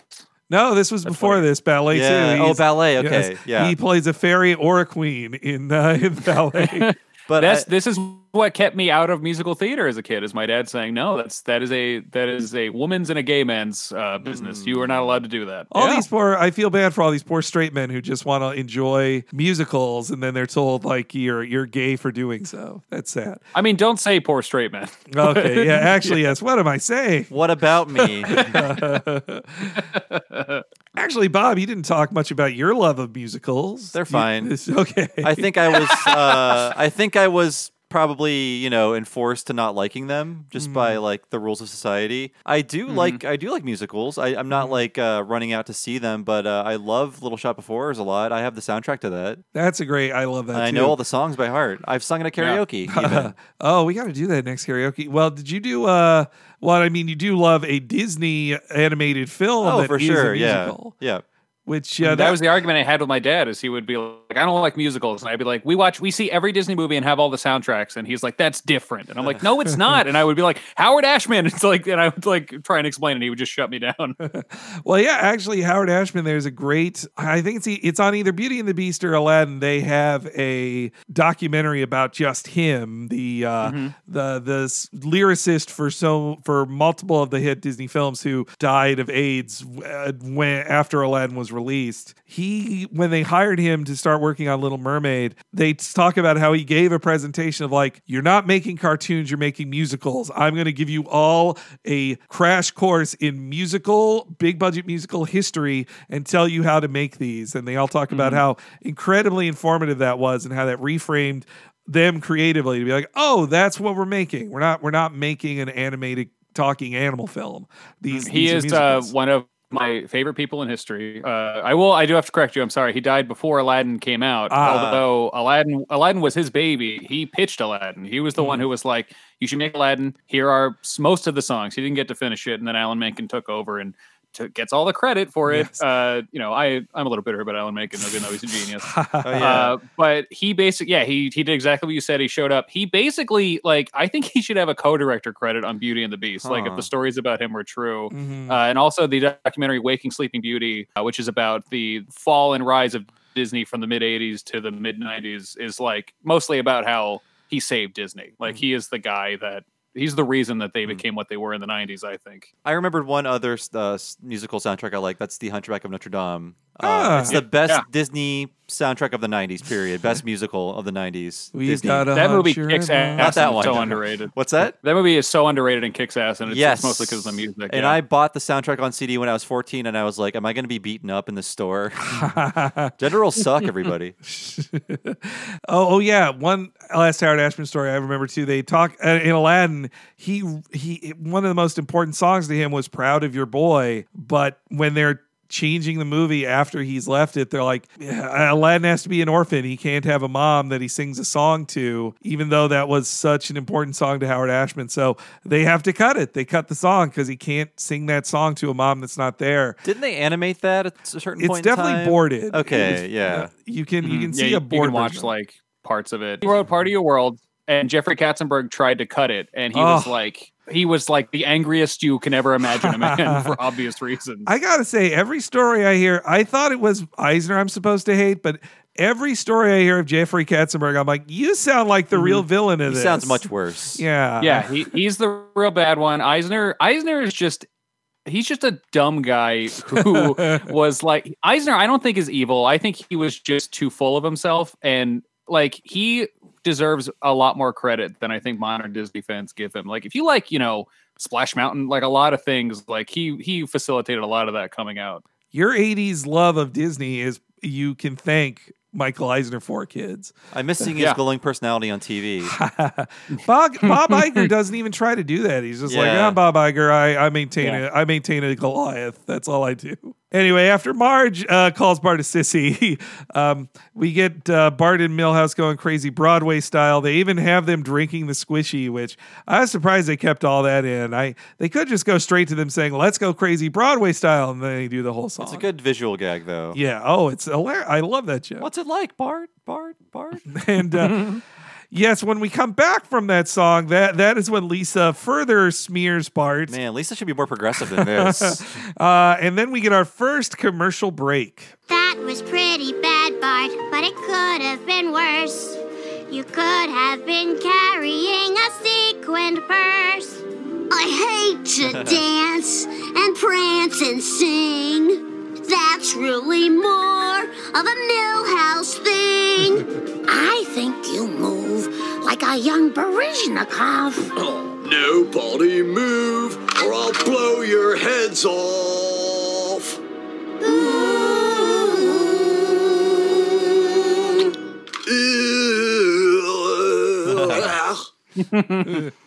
Bart even does the whole limp wrist thing when he says Yeah. Milhouse. So Yeah, we more get what furthering the fact that Milhouse could be gay. Yeah, But that's what in everybody the future, thinks he's about married it. to Lisa. Yes, yeah. So sexuality is a spectrum, right? Yes, yeah. Don't put labels on Milhouse for him. If he wants, he can identify however he wants. That's the power. That's the power of gender, man. Also Merkin. So Merkin brings it up on the commentary. This is a classic Merkin fuck you. Yeah. And he knows it, but it is now that I know more about sitcom writing, you have to have stakes at a commercial break so people come back to watch it. It's so funny now that I realize what he's doing. So every time it's a commercial break, Snake will appear for 10, 20 seconds, threaten everybody. And then once you're back from commercial, actually, I have to leave. And he leaves. And that's it. And then he'll come back for the next commercial. That's all they do. It's so it's so hilariously cynical. Sorry, Bob. It's also funny that this kind of lighthearted story about a family sharing memories is interrupted every 5 minutes with a home invader that will shoot them all in the head, including the baby. With a shotgun. Yeah. It's, they kind of forgive that Snake tries to murder them. Again, this is non-continuity. continuity, so it doesn't count. But is that the joke you were talking about earlier? Because that's the one I was. Oh, Yes. well, that's after the We're getting second to it. We're commercial getting to break. it. Okay, yeah. But it's also funny to hear Azaria says on the commentary, it's really hard to sing in Snake's voice, but he does his best here. And yes, this backing track on them, and also this kind of talk singing, very much reminds me of Les Mis and Phantom here as Marge talks. Oh yeah. It's a desperate criminal on the run from the law. Please spare my children. And their dip-trousered paw. A singing family, it's worse than I feared. For hostage purposes, you're just too weird. Bye. He's gone. See, all this singing scared him away. If we just talk like normal, he'd probably stay. Many people in this town sing like we do. There's Mr. Burns, there's Krusty, and even Apu.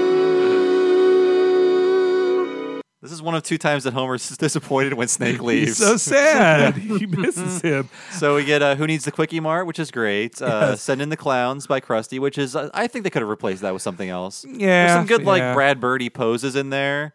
Schmaltz, when he's saying Schmaltz. Filled by the bowlful.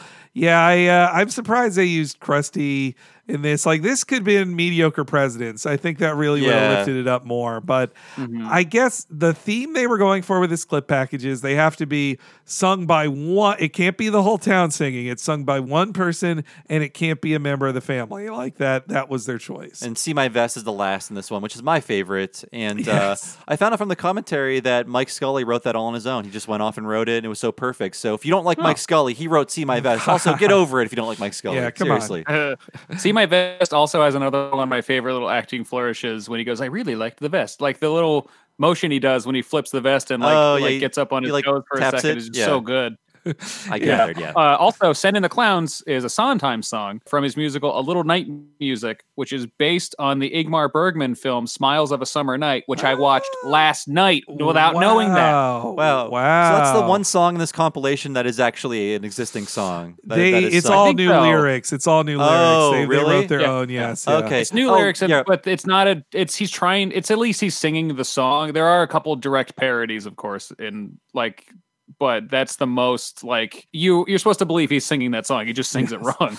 I feel like Sondheim must have been paid though for that. Like they use there's also something interesting on the commentary too that Merkin brings up about how lawyers don't let them have fun anymore. He's like, they're the fun police. Well, because his point is that it's all perfectly legal to do a parodic song. Like you can do there's a great Nathan For You where he's like, I can sing any song as long as I change the lyrics, but technically that's true, but no lawyer for a corporation wants to test that in court. They're like, it's legal, but change it more so just in case we might get sued anyway. Like, so that's why he says on here, like, See My Vest and Send in the Clowns are too close. He's like, lawyers wouldn't let us do this more now. They're too close to the real song. I love what a fun troll David Merkin is. Yes, on commentaries and on the show. Yeah, he's a funny guy. Someday I want to talk to that Merkin. But I love how he explains every single joke as it happens. Yes, yeah. Another great troll. He's always like, yeah, and here what's happening is Homer has hit the eject button and the tape flies out. Tapes don't really do that, but it's a cartoon, so we did it anyway. There's another great commentary troll he does, which is in Bart's Comet. He says, I've never seen anybody say this on the internet, but there's Waldo in here. A lot of people never notice it. And it's like, he knows everyone said that on the internet, but he's like teasing. There's also like a dark joke about Phil Hartman on this commentary that I thought was funny. I did like that, yeah. But, and speaking of things I noticed for the first time, this is the first time I caught the lyric that Homer says, "Their damp trousered paw." Okay. Which meaning he pissed himself. He'll have 2 peeing himself jokes in this show. I could never understand what he was saying, and that's why I used it as my intro line of this episode, because I Googled it finally. I looked it up Freakiac. I was like, because I just assumed dep trousered meant like deep trousered, like he's fat. Like he has a big butt, so he has deep trousers. I guess it's hard but to hit no, the it's P. damp trousered. It's hard to hit the aspirated P when you're singing. Like damp trousered. You have to pause to aspirate that. Don't aspirate your P's, everybody. You're going to just spit everywhere. And also new information we have since we did the Homer and Apu episode. Dan McGrath, in our interview with him, he told us how they wrote that Who Needs a Quickie Mart song in the writer's room. And that he contributed to that. And I'm glad in this clip package they kept the I do. Like they could have just ended with the not me. Yeah. Well, in the syndicated version, they cut the I do. Oh, that's bullshit. I'm pretty sure they do. That's bullshit. But who cares about that? Nobody watches those. And the Krusty song, I just love the posing on schmaltz by the bowlful move. It's just so great. Oh, so no one corrects me. They cut the He Lied to Us Through song. I hate when people do that part. Oh, okay. They fade away on I do. That's even worse. Yeah. Ugh, I hate that. I See My Vest is in my top 5 songs. If my current favorite songs on the show, I think actually Planet of the Apes is my favorite song. I put Monorail right behind that, but it's in my top 5. See My Vest is. Like Burns has never been more animated, and the direction on that song is so cool. Yeah. Just like all the different outfits he's trying on. It's so great. Well, and speaking of cut gags, they cut the very famous joke of Bart humming the musical after hearing it. Oh, yeah. Like, I love that joke. I like when they come back from See My Vest, like Lisa has to explain how the rest of the episode went, because it's like, let's give the viewers some context as to why Mr. Burns is doing this. If you've never seen this before and you're especially worried about dogs, you need to know these dogs are fine. Yardley Smith is a great singer in this show. Like, she's underappreciated for her singing. She doesn't get to sing enough. Lisa does. I always think that. I think it might have something to do with her using her voice and not doing as much of a voice as everyone else. But she is like a genuinely good singer.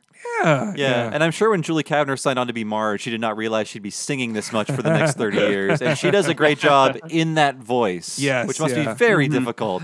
We said it in the when she sings the All of the Family song that she sings intentionally poorly in the Marge voice. So after that clip package, it's time for another commercial break. So Snake knows it's time to return. Because he was singing, we overheard his plan and could save those dogs from that mean old man. It still wasn't worth Burns' song and dance. I'm back, so resume wearing your pounds. Okay. Because of you all, I got a tune in my head, and the only way to stop it is to make you all dead. Ugh, I knew I should have shut that window. That's great. I like that app break. I like the false stakes. Also, it reminds me of other clip shows that were from the past where the characters will be locked into something or like in some sort of danger and like, let's talk about the past to cheer ourselves up. Oh, yes, yeah. So the stakes were there to surround the boring clips. Like, let's make this exciting in some way. Like, oh no, we're locked in this cabin together or this freezer or whatever. Yeah, trapped in an elevator. There's a great episode of That's My Bush about that. He's watching TV and he's upset that it's a bottle episode, and then someone explains bottle episodes to him, and they're like, "Yeah, when people have like problems on TV, it's an easy way to get them to work it out without having to go anywhere else." And then every pair of characters have a problem with each other, and they all get trapped in a different part of the White House and have to work it out throughout the rest of the episode. That's a good. I only watched the first episode of that show, and really, that was enough for me. It was a funny show. It seemed that way, but I just You don't see a lot of those two in their love of parodying sitcoms a lot in South Park. Yeah. It doesn't really come through a lot in South Park. Those are the best episodes of South Park, when it's them making fun of comedy instead of trying to play both sides of a political issue. Well, now they're like, we're not doing that anymore. We're done with that. We're done being funny. Well, also hilariously, I wish that My Bush never happened, because it would have been a better show with Gore, like the Gore family, and like making fun of Tipper Gore. Like, the comedy doesn't work the same with George Bush, I think, honestly. Especially post 9/11. Yes. Yeah.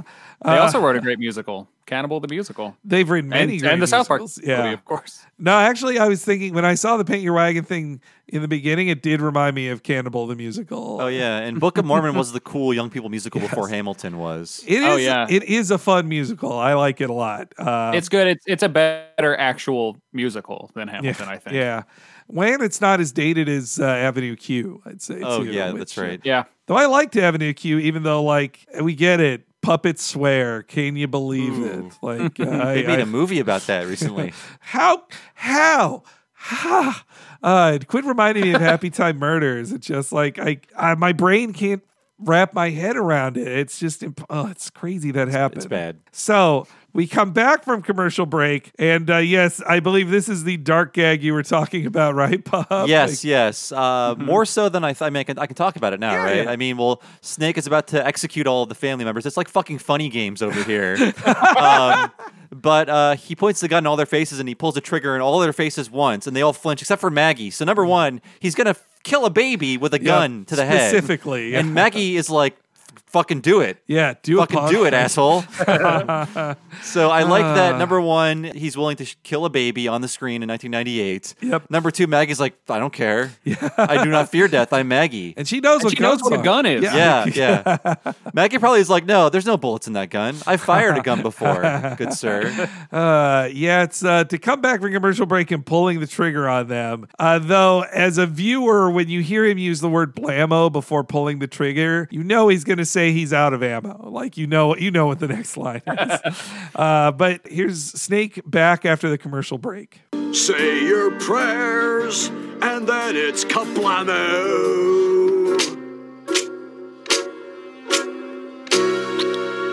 Uh-oh, I'll be back when I get some ammo.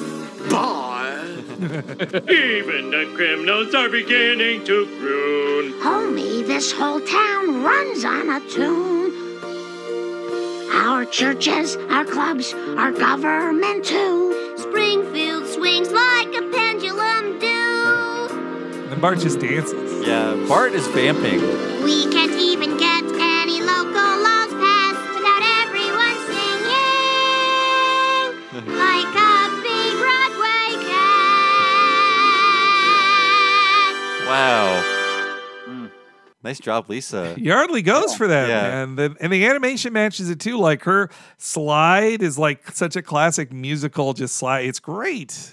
The music there is amazing too. That's genuine, just great musical music. The filling time, like this time I had just a chuckle of how Marge says, well, everybody sings, and then she pauses for like 4 notes because they have to get to the next stanza. Like she knows she can't talk yet. And then also, Bart knows like, well, it's time for me to continue dancing. It's not Lisa's turn yet. So these are songs by the whole town. The Monorail song, of course, is in there. The greatest. I think they could have replaced In the Garden of Eden. In the Garden of Eden. I mean, this is again, it's a real song that they're doing a different arrangement of, but that's the one real song in this, I guess. Real meaning existing. I mean, it's the whole town singing, but again, I'd have done Mediocre Presidents. I mean, we don't even get the setup where Bart is handing out the hymns, right? Do we? I think you see him hand them out. I was wondering. I didn't totally think forgot that. if we did get that or not. They don't cut anything from that. And also when watching it, I missed it when we did it the first time, but there's a big fuck up in there of Jasper's beard is painted flesh tone. Always bothers me. That always bothers me. And also, it's too many people moving though. That's an expensive retake, you know. Yeah, and is Lou the black cop or is it Eddie? It's Lou, right? Yeah. He's standing with Lewis. Oh, implying that he's his father in that scene. So never followed up on that. Yeah, maybe he was just dating his mom at the time. Could be.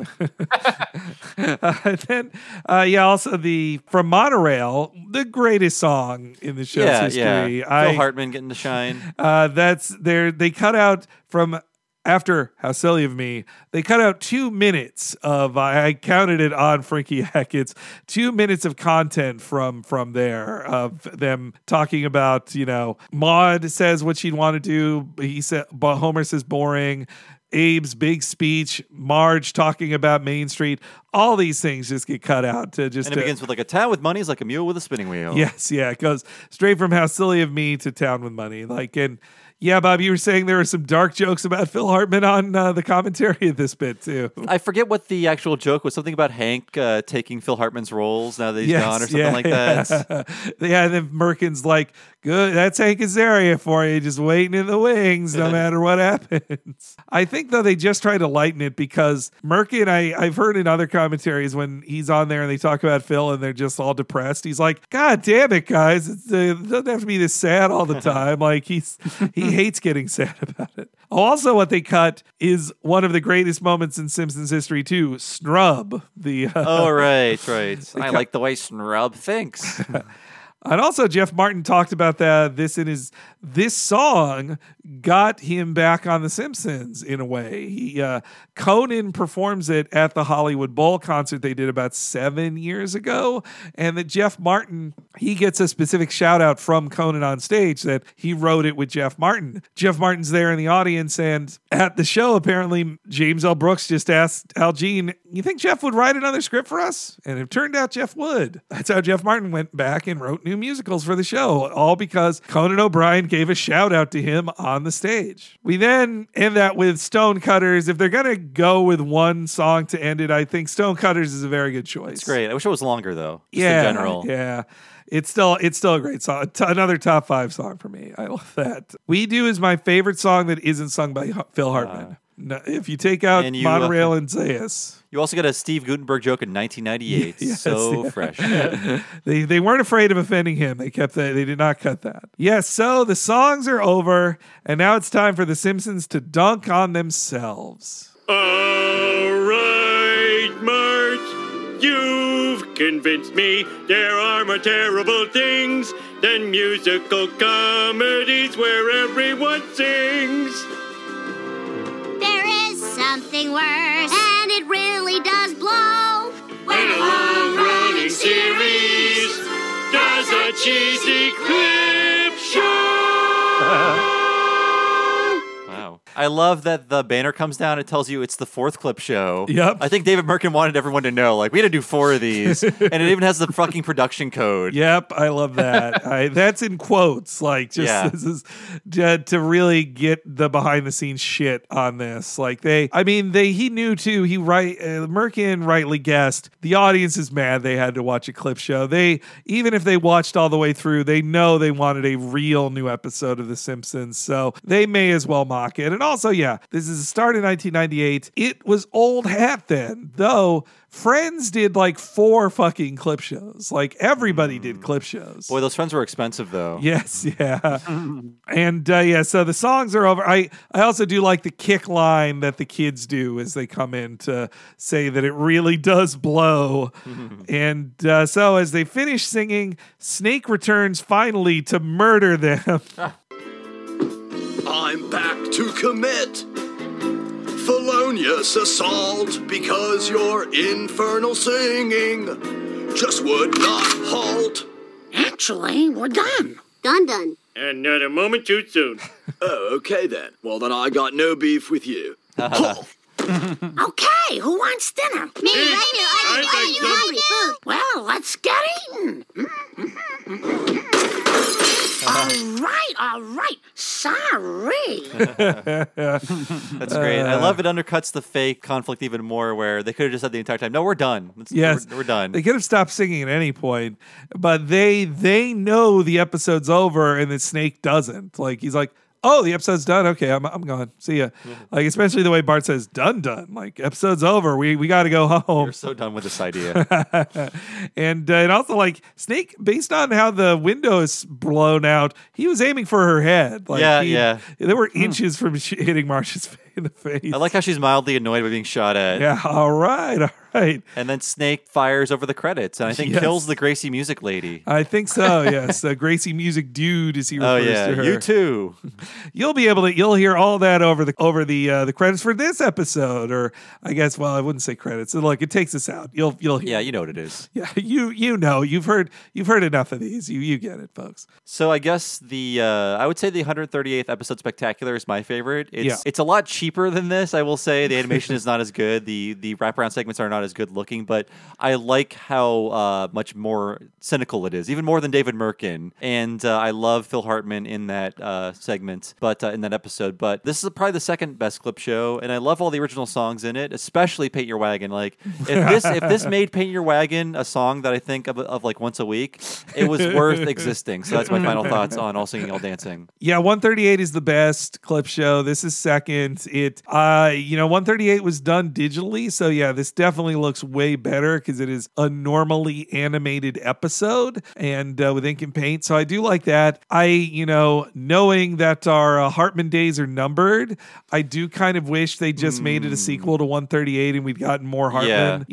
Actually, it would be really hard to repeat what they did because they had 138 used up so many of their deleted scenes. Could they call back to more of them? Could they do more? And also, though, that's not Dave Merkin. Dave Merkin isn't a nerd for The Simpsons. He's Oakley and Weinstein were, and that's what made it such a great fan service thing. This was more just like a greatest hits album, done a lot more cynically, at least in clip collections. So, but yeah, also the work involved in doing musical numbers and writing original songs for it, like that is a lot of effort, and I appreciate that too. So as a send off to clip shows proper, this is not a bad one. Yeah, I think this is one you shouldn't skip when you're going through the DVDs, just because I think the wraparound segments are so good and the songs are so good, and it's just, I know there's not as much of a purpose to collect these songs these days, but it's an interesting curio, more so than I think the rest of the clip shows. But I'm a purist, so I only listen to the Pickin' On series bluegrass covers of these songs. Matthew, I can't believe you said that, because when I was getting coffee today from my local place, they were playing a bluegrass version of Stairway to Heaven. I could not flee the area faster. Oh God, I have not heard any of these things. That's worse than the Simpsons. That's bad. Yeah, that's really bad. I do like that Simpsons album though; it's pretty good. But you can just go on Spotify if you want to listen to these songs, I guess. But I like the wraparound segments; they're good enough. Okay, well, we laughed, we lived, we learned about Paint Your Wagon on this episode. Yeah. Oh, so much Paint Your Wagon. This was a Paint Your Wagon podcast. I knew we'd get to close to 2 hours with that. Yeah. Prove us wrong, everybody. But Matthew, we'll do our own plugs once we're off the line with you. Can you tell us where we can find you? You've got Patreons, you've got Twitters. You're really doing it out there in LA. I do. My whole life is content, and it stinks, but it's the gig economy. You can check out patreon.com/cartoons101, where I do a podcast every week. Currently going through all the works of Satoshi Kon with a bunch of guests, including you guys. Paranoia Agent now, and went through all of Neon Genesis Evangelion as well with a bunch of guests, including you guys. And I also interview animation creators like Bill Oakley, who was mentioned all the time in this podcast. Scott Gardner, creator of Moonbeam City. Jeff Trammell, head writer of Craig of the Creek. Brian Newton, director of Rick and Morty. All kinds of awesome guests. And also I host The Deep End with my friend Steve Yurko, which is a show all about every show ever aired on Adult Swim. We're doing all of them, including by the time you hear this, we have an episode up with Nick Weiger where we talked about the John K. Hanna-Barbera Yogi Bear and Jetson shorts. Half of one of those is watchable. That's basically where we come down. We're like, part of this was good, but we mostly just make fun of John Kay in the episode. And we also just had James Urbaniak on, and we interviewed him. Nice. All kinds of good stuff there. And if you go to patreon.com/thedeepend, you get another weekly show all about the Venture Brothers. Every single episode. That's our favorite show. So we're doing that. And we're expanding that Patreon a bit we're going to do some streams and stuff. Patrons actually unlocked a stream that we're going to do soon where Steve and I are going to watch a bunch of old Cartoon Network and Toonami and Adult Swim commercials and just talk over them. And we'll do stuff like that. So check that out. Yeah, it's fun. And also Mitch Live. I produce Mitch Live, the talk show hosted by Mike Mitchell, which you can see at mitch.live or live in Los Angeles if you're here. Nice. Yeah, you're a busy bee, man. So we appreciate you finding the time to record with us today. Yeah, it sounds like I make a lot more money, doesn't it? Well, thanks again, Matthew, for being on the show. I'm sure you'll be back soon. Oh, of course. Absolutely. Anytime, you guys. So thanks again to Matthew J. for being on the show. He's a good friend of ours, and we can't wait to record with him again. I want to definitely do stuff with him in LA next time we're there. Yeah, I'm sure we'll be back in LA soon enough. And I mean, he's had multiple guests on, and I'm like, man, I want those guests. I want to steal these guests. Share your guests, Matthew, please. That's why he actually has been very helpful with us getting a few guests. He really has been. Thank you so much, Matthew. Yes, thank you, Matthew. But as for us, we are part of the Talking Simpsons Network. It's our full-time jobs, and we bring you so many great podcasts. If you want to support the show and get tons and tons and tons of bonus podcasts on top of that, please go to patreon.com/TalkingSimpsons, and for the incredibly low price of $5 a month, you will have access to so many things, including every episode of this podcast and What a Cartoon, our sister podcast, 1 week ahead of time and ad-free. And on top of that, you'll get access to our Patreon exclusive podcasts, including exclusive series like Talking Futurama, Talking Critic, and the currently running Talking of the Hill, and our second exclusive miniseries in 2019, and so many more podcasts we've done in almost 2 years just for Patreon that will never be released for free. That's right. For just $5 a month, you'll get access to dozens and dozens of podcasts. Also, a ton of interviews that we've done with Simpsons veterans, many of which I referenced here. Our Jeff Martin one, our Dan McGrath one, our most recent one with Josh Weinstein that we did in person in Los Angeles, California. You can listen to all of those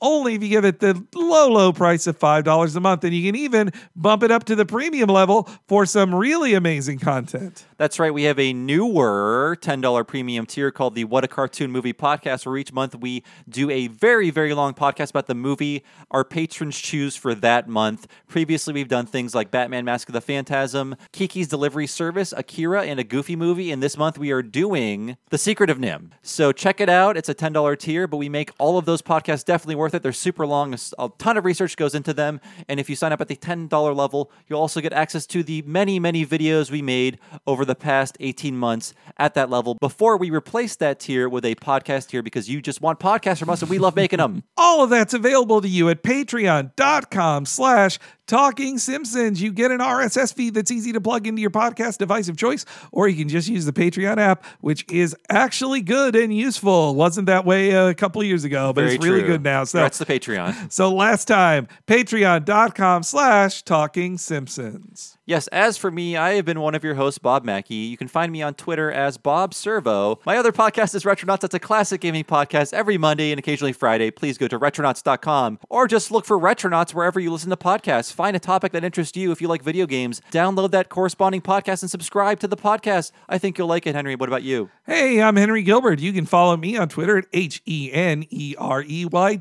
I tweet out whenever new stuff goes live on the Patreon, or else we're doing polls for our audience to pick what our next Patreon exclusive content's going to be, and so much more. You'll stay very informed if you follow me on Twitter, HENEREYG. Thanks for listening, folks. We'll see you next week with Bart Carney. We'll see you then.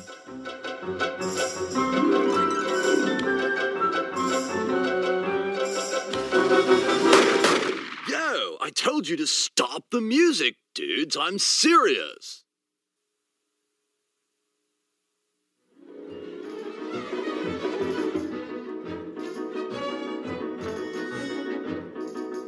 Oh, you're so not listening.